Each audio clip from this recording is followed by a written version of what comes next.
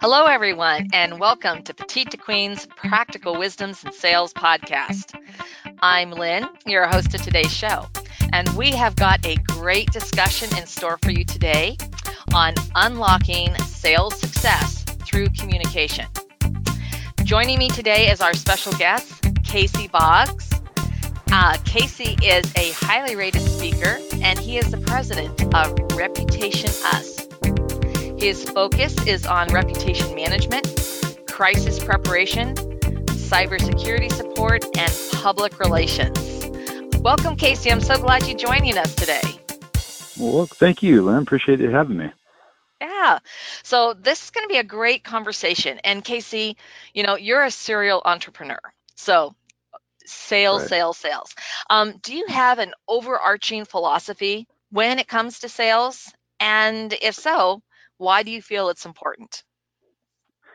Yeah, I think that the overarching philosophy is that we certainly want to get into a referral-based business, meaning we are trying not to be sales, but mostly lines of being referrals. If you do good work and your product and service is solid, and your reputation precedes you as being a trusted advisor, your product is extraordinarily good, then by all means, sales should be pretty simple. But I do believe a lot of work has to happen ahead of the sale. And what I mean by that is that if you are into business development, a lot of different things has to happen to educate your prospective customers or clients and make sure that they feel very comfortable about who you are or what you do for them or the value that you're offering.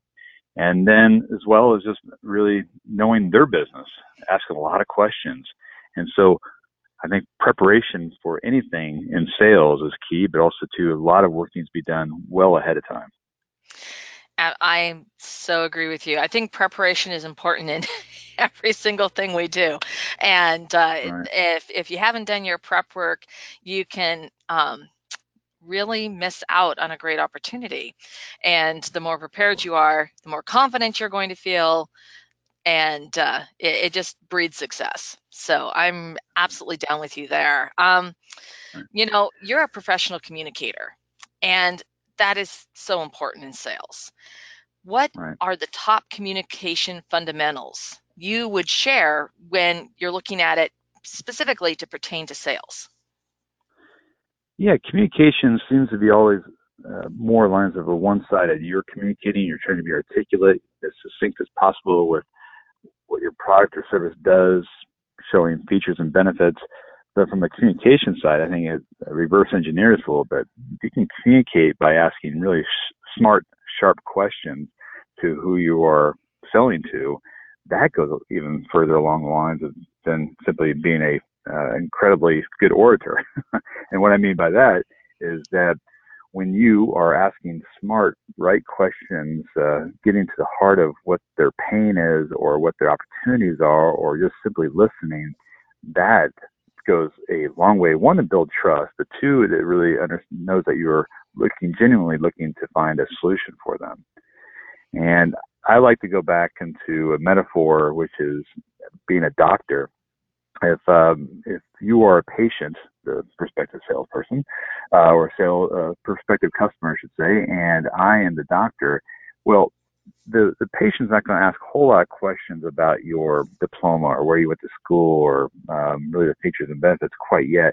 They want to be heard. They want to know that their pain is being understood. You're asking all the right questions. You're uncovering a few more pieces to the pie. And so as a communicator, it's listening more than necessarily communicating, asking right questions, really getting to the depths of what it is that they're trying um, to, to find a solution for. And it's tempting to go right into features and benefits that you actually have, but to pause for a second and really ask them why they're asking those particular questions. And so I use that philosophy a lot because I think sometimes it's understood that if I'm the doctor and my person I'm connecting with is the patient, and they're asking me questions, I'm more than happy to tell them more about myself or the products and services that we're discussing. But I'm there for them. I'm there for them. Yeah, no, I love that because when you listen, you're exactly doing that. And if you ask the question, one of the great things about like Six Sigma, is, you ask the question 6 times. I mean, obviously, when you're in sales, you wouldn't necessarily, but you're asking it in different ways. But you're really trying to get to that root and what's really That's going right. on, and you can uncover things that perhaps the product or service that the customer thinks they're interested in actually would be a terrible fit for them for That's many right. different reasons. Maybe it's a great solution, but where they're at right now within their organization or the resources they have to apply to it, or just the nature of their business, there may be an alternate tool or service that would be better. And That's right. really for sales, at the end of the day, you're trying to move them forward and help them so that they can be more effective. And so that's what it's really all about. And listening is That's right. so key, and listening to both verbal and nonverbal communication. Right. And Lynn, one Yeah. of my So favorite quotes, yeah. one of my favorite quotes of all time, forgive me for interrupting, but one of my favorite quotes of all time is from Stephen Covey. And he simply says, seek first to understand, then be understood. Seek first to understand, then be understood. And so I use that a lot in my own life, and being a husband and a father, I have to really understand what's going on, but also too as a salesperson as well as a business owner, I want to seek to understand what the issue is before I jump in with some solution. And so it really gives me kind of my North Star before I go into any purposeful sales lead. Yeah, and it's so important because just sometimes people just want they need a sounding board as well, because they're trying to sort it out Sure. in their own mind what they need. And if you're not taking that time to really understand what's going on and what they're facing, what the challenges are, you could do them a disservice by putting them into a program or service that they don't need. And so, when we're talking about that, what are some of the, there's also the things that you want to avoid. So what are some communication landmines that you want people to stay away from? Yeah, I think this goes back to a little bit more I was talking about earlier, but get clarification. Landmines is when they would say something, the prospective client or customer would say something, and you want to just simply agree with them and nod your head and pretend you know what they're talking about. But the landmine, the landmine Fatal. the landmine is like the question, and not to be too prodding, because you certainly want to might not be too laborious and asking too many questions. But if they're saying something you just don't understand, or if it's not clear to you, I think it's important to stop, pause, and understand what they are saying. And so, from a communication side, is that getting that clarification. Or conversely, if you're saying too much and you are talking quite long about the features and benefits of what you're doing, and they're not in their head and they're in glossy eye land, I think it's okay to put a pause and say, all right, are you getting this? Repeat it back to me, something of that nature, because I think the ebb and flow of the communications is really important, and to not pretend or that they know, but to have some checkpoints along the way to make sure that there's clarification on both sides. Absolutely. And I think one of the tricks that I've used, I mean, I think we're going to sort of like some examples of when a sales meeting with a prospective client has gone well. And I want to hear from you, but I have an example that particularly talks to what you're saying, is that I will look at what that organization does and really come up with an analogy that they can connect with. And so, when we're having this conversation, that it helps them better understand the product or service. And That's because right. I'm sort of speaking in their language, in their world, in their industry, and you can make that connection. And I do recall doing that once, actually with Costco. And I was with the president of the company, and he literally, if he'd been close enough to me, I think he would have kicked me under the table, because trying to do this thing like, don't, shut up. What are you saying? What are you doing? But I was talking to them and using an analogy of the Costco chicken. And in this, Right. but everyone at Costco, everyone in that meeting, they got it. And they got the analogy of what our solution was and why, it was, more robust. It was better. It was, it was really interesting. And afterwards, my president told me, he said, I thought you'd gone completely Looney Tunes and off the rails, but they got it. I still don't get it. But it was like he hadn't been in touch and listening and meeting with the client for months like I had. Right. And I'd really immersed myself in their culture and their values and what they were really all about. And so I know that you have some fabulous examples that I'm sure our audience will want to hear so that you can make that connection with a prospective client. Yeah, there's plenty of examples. I could probably bore you to tears on so many different aspects, but a few that come to mind. Well, at least one. I just know that doing your homework ahead of time, it really is key. And the examples is not so much how it went well during the point of sale, but what happened ahead of time. That, hey, we agreed to meet. For whatever reason, they wanted to connect and understand a little bit more about what we were selling and the benefits that it could provide for them, the value that we're offering. But I took that as an opportunity, saying, all right, let's do a little homework beforehand, and not just us do homework about the client ahead of time, but what it is that we're trying to get out. So, for example, it was a bank out of the Bay Area that we were working with. In fact, they ended up becoming a long-term client. But they were asking, to meet. Looking forward to the meeting, excited about it. Seemed to be a wonderful opportunity, but still certainly not a client yet. But so I decided, what, I really want this, but I really want it for them, right? And so I did a lot of homework about them ahead of time. So I sent them upwards near 10 questions about who they are and what they're trying to accomplish, poignant questions, tailored questions. And when I went into the meeting, and I have already sent this to them, was looking for them to answer them, the first thing out of their mouths was how appreciative they are that would genuinely say that, hey, you want to learn more about our bank. That was huge. So that immediately brought an element of trust, element of desire to help them. And ultimately, we went through, to some degree, those questions, and then there's questions upon that, that they were like, yes, this person wants to help. And that sends a strong message along the way. So again, it goes back to more of if you genuinely want to be a solution, an advisor, a trusted advisor, someone who can really help them, that'd be great. Even if you're selling a product or service, but if you can do some preliminary homework, it may cost you a half hour, an hour, if not more, to do so. That goes a long way into the long term of the sale. So, preparation.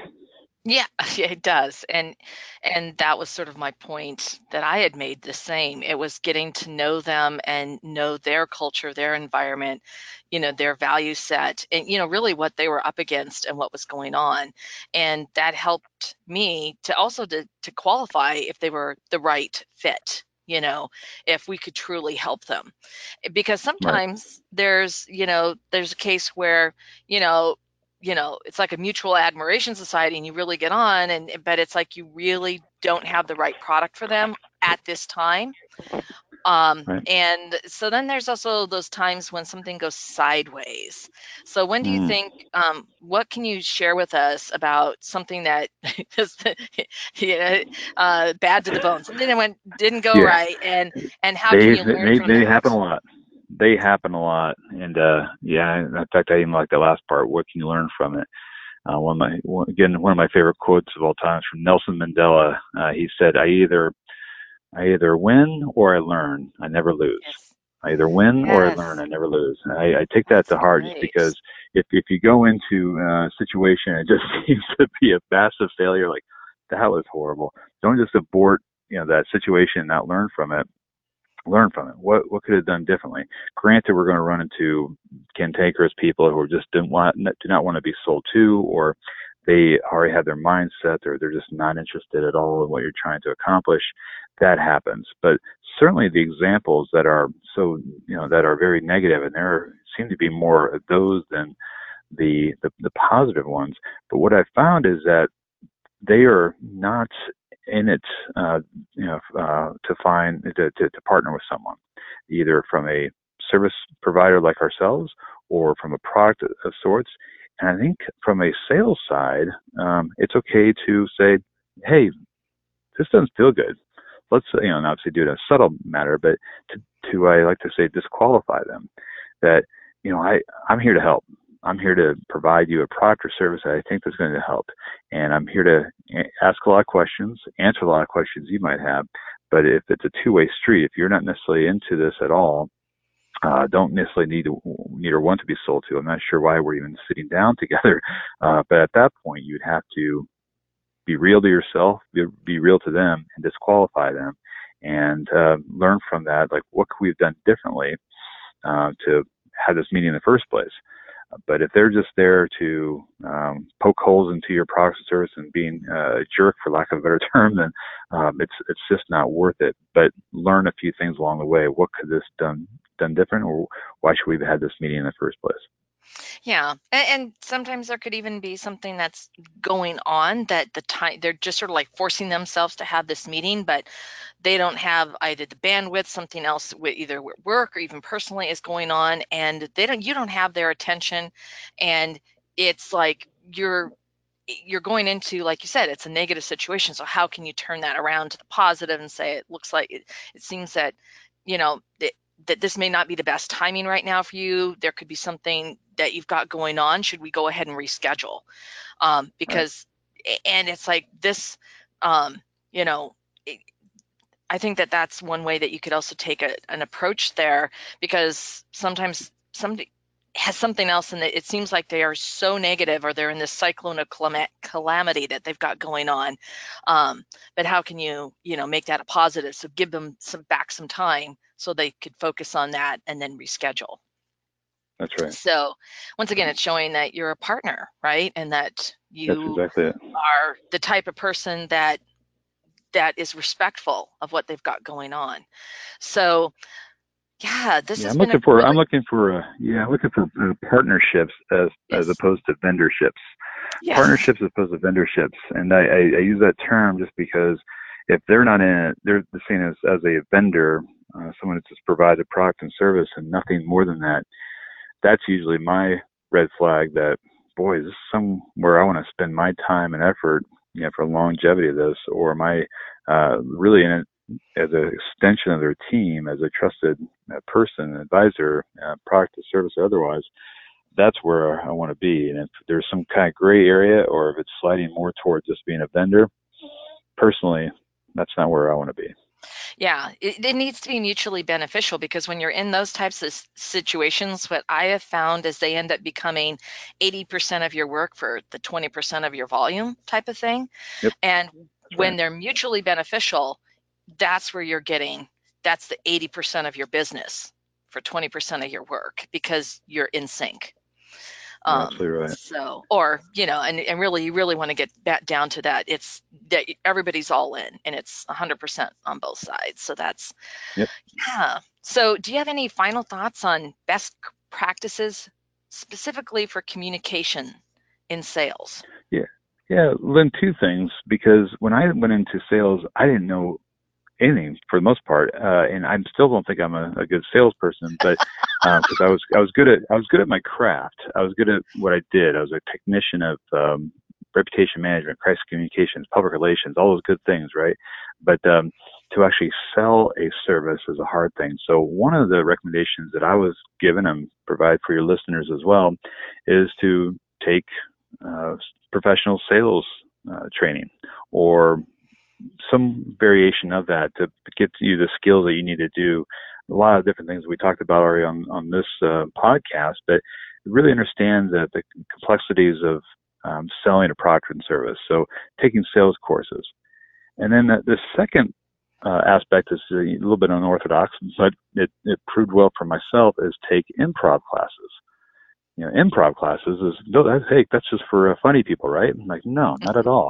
In fact, it's an interesting part where improv is when you have to, improvisation, you have to roll with the punches. You have to, take the curveball. Make sure that you were quick on your feet, because every situation is different. It's like every time you go into a different game, regardless of what sport you're playing, every situation is different. You have to experience makes you wise and kind of adjust accordingly, but you have to improvise. But the other part of improv classes I really appreciate the most is that you go to the positive. You always have to, kind of stay positive. So really understand what your client's doing or what prospective clients they're asking for, but go positive. And the improv 101, they say yes and or yes but. So you always go yes and. You're trying to ratchet up the conversation to be a little more positive. And then the other part of improv I really like is just you have to listen. You can't jump in with some kind of preconceived, this is how it's going to go. If that happens, then the whole thing is kind of already failed. You have to allow the conversations to flow naturally. Yes, be prepared, but more lines of you can't have some kind of preset mindset that this has to be this way or it's a failure. Allow the improvisation along the way, because that's when it becomes a little more fun, and you kind of can read your audience and act accordingly. And if it's negative, get out of there. If it's positive, Oh yeah, we'll have some fun. Yeah, there's no reason to spend time with negative and critical people. I mean, that is a downward spiral. And I agree that sales training. I actually believe that sales training is really valuable for everyone, for any kind of career, because you're selling your project, you're selling your proposal, you're selling your idea, and at the same time nobody wants to be sold to. So having sales Right. training is going to help you propel your career forward no matter what type of career you have. And I love that what you said about the improv and the yes and. I think that is because you've turned that conversation just from that, so that you can add on to it and potentially move the direction, but you've done it That's right. in a very positive way. So, Yeah, and wow. be genuine about it, but certainly extend the conversation as opposed to put a damper on the conversation. Yes.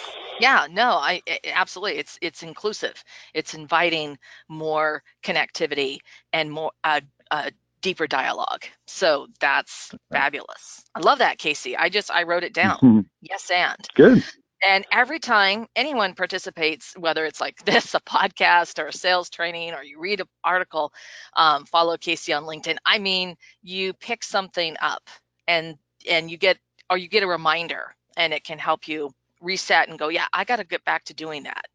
So That's right. thank you so much for your advice on communication fundamentals. And I think they're going to have a tremendous impact on our audience's sales efforts. So everybody, I hope you listened up. This is good stuff. My pleasure. Yeah. My pleasure. Yeah. This has been a great sales conversation, discussion, dialogue, all of the above. Let's get the cinnamons out. And I would like to have our audience. I would love to hear what audit ideas you would like to share. If you have a comment, please drop us a line. We would love to hear from you. And if you have a question or would like to suggest topics for discussion, please email us at jointheconversation@petitetoqueen.com. And since we were talking about it, if you want to stay informed and get advice on breakthrough advantages, then you should sign up for our weekly Wisdoms newsletter and move forward. So, to everyone out there, thank you so much for listening, and we will catch you next week.